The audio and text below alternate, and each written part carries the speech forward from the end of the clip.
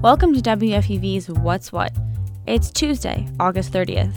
What's What is a daily podcast that explores current events, culture, news, and hot topic issues in the New York tri-state area. And includes features and interviews exclusively from WFUV. I'm Christina Lulich. And I'm Isabel Danzis. Here are today's headlines. A new bus of migrants from the southern border is set to arrive in New York City today. Mayor Eric Adams estimates that more than 7,000 migrants have arrived in the city so far. The influx of asylum seekers is causing city officials to figure out ways they can provide resources. Just last week, NYC launched Project Open Arms. Yeah, Christina, that's right. Project Open Arms is a new initiative that makes sure children arriving on the buses will be able to start school on time in the fall. It also helps to provide parents with any resources they may need to help their kids. It is so important that our city is there and responsive to the needs of migrants that are coming through our borders.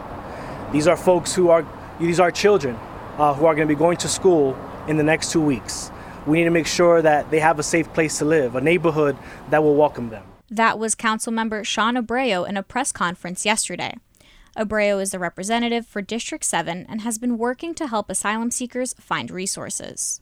In COVID-19 news, Supreme Court Justice Sonia Sotomayor denied an appeal to block the New York City mandate that requires all government employees to be vaccinated. Detective Anthony Marciano challenged the mandate when the NYPD instructed him to get vaccinated. The NYPD detective didn't qualify for a medical or religious exemption, but still refused to take the shot. And there are others who fall in the same category. Over 1,000 government employees have been fired for not complying with the mandate. Marciano is one of many employees who appealed the decision until it reached the Supreme Court. Supreme Court Justice Sotomayor oversees emergency appeals from New York and other states. She backed the state court's decision that the vaccine requirement doesn't infringe on bodily autonomy. Marciano's attorney says that they are currently working on asking the Supreme Court for a review. And Isabel, there's going to be a major change to an iconic park in the LGBTQ community. The Neponset Hospital at Jacob Riis Beach is scheduled to be knocked down in September. It is not currently in use, but it is significant because the site honors Miss Columbia, a queer icon who died in 2018 and frequented the symbolic beach. Oswaldo Gomez, who is better known as Miss Columbia, was a popular New York City street performer. She was an important figure for the city and the LGBTQ community. Currently, there's a memorial to Miss Columbia on the fence surrounding the hospital. But city officials have plans to replace the site with a park. But regulars at the beach are concerned about the demolition. Yeah, Isabel, people in the community are concerned that knocking down the hospital will affect air quality. Once it's taken down, it's possible that rodent fecal matter and asbestos will be exposed. That's not the only concern.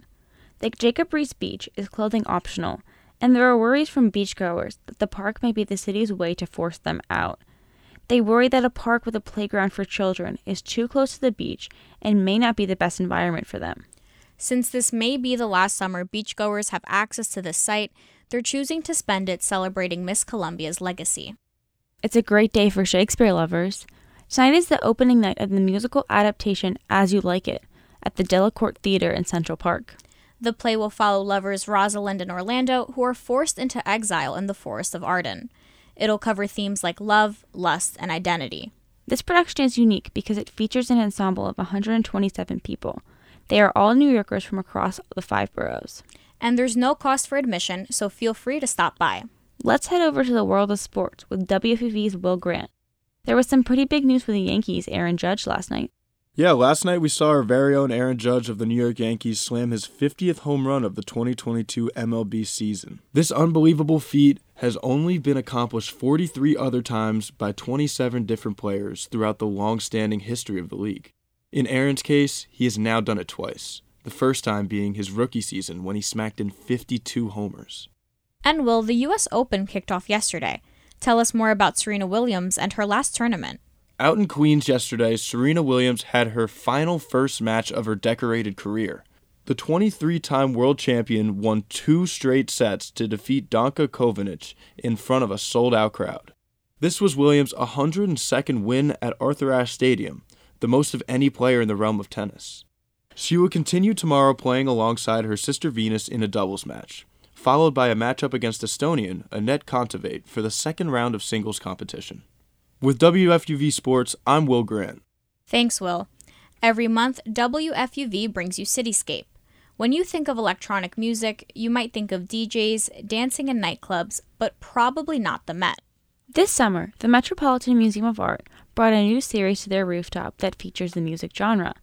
I got the opportunity to attend Sunsets, an electronic music series on the roof of the Met, and learn more about it. The Metropolitan Museum of Art in New York City is a pinnacle in the art world. However, the Met offers more than just the stationary arts. Met Live Arts is the Met's chapter that showcases the art of music, movement, sound, and more.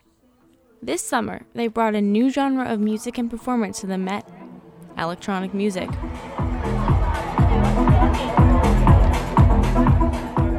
The Met hosted DJs on its rooftop on Fridays and Saturdays throughout the summer.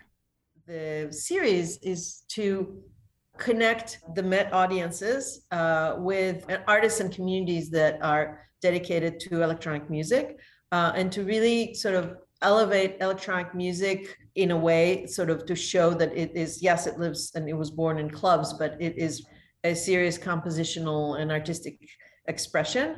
That was Limor Tomer, the head of Met Live Arts. The electronic music series is called Sunsets, and it actually follows in the footsteps of a virtual program called Sonic Cloisters. Sonic Cloisters is a program that occurred during the COVID-19 pandemic. But it actually is, it evolved as a successor to a series that we did during COVID that was called Sonic Cloisters, where we presented electronic musicians in different galleries in the cloisters and recorded them with ambisonic microphones and beautiful video production.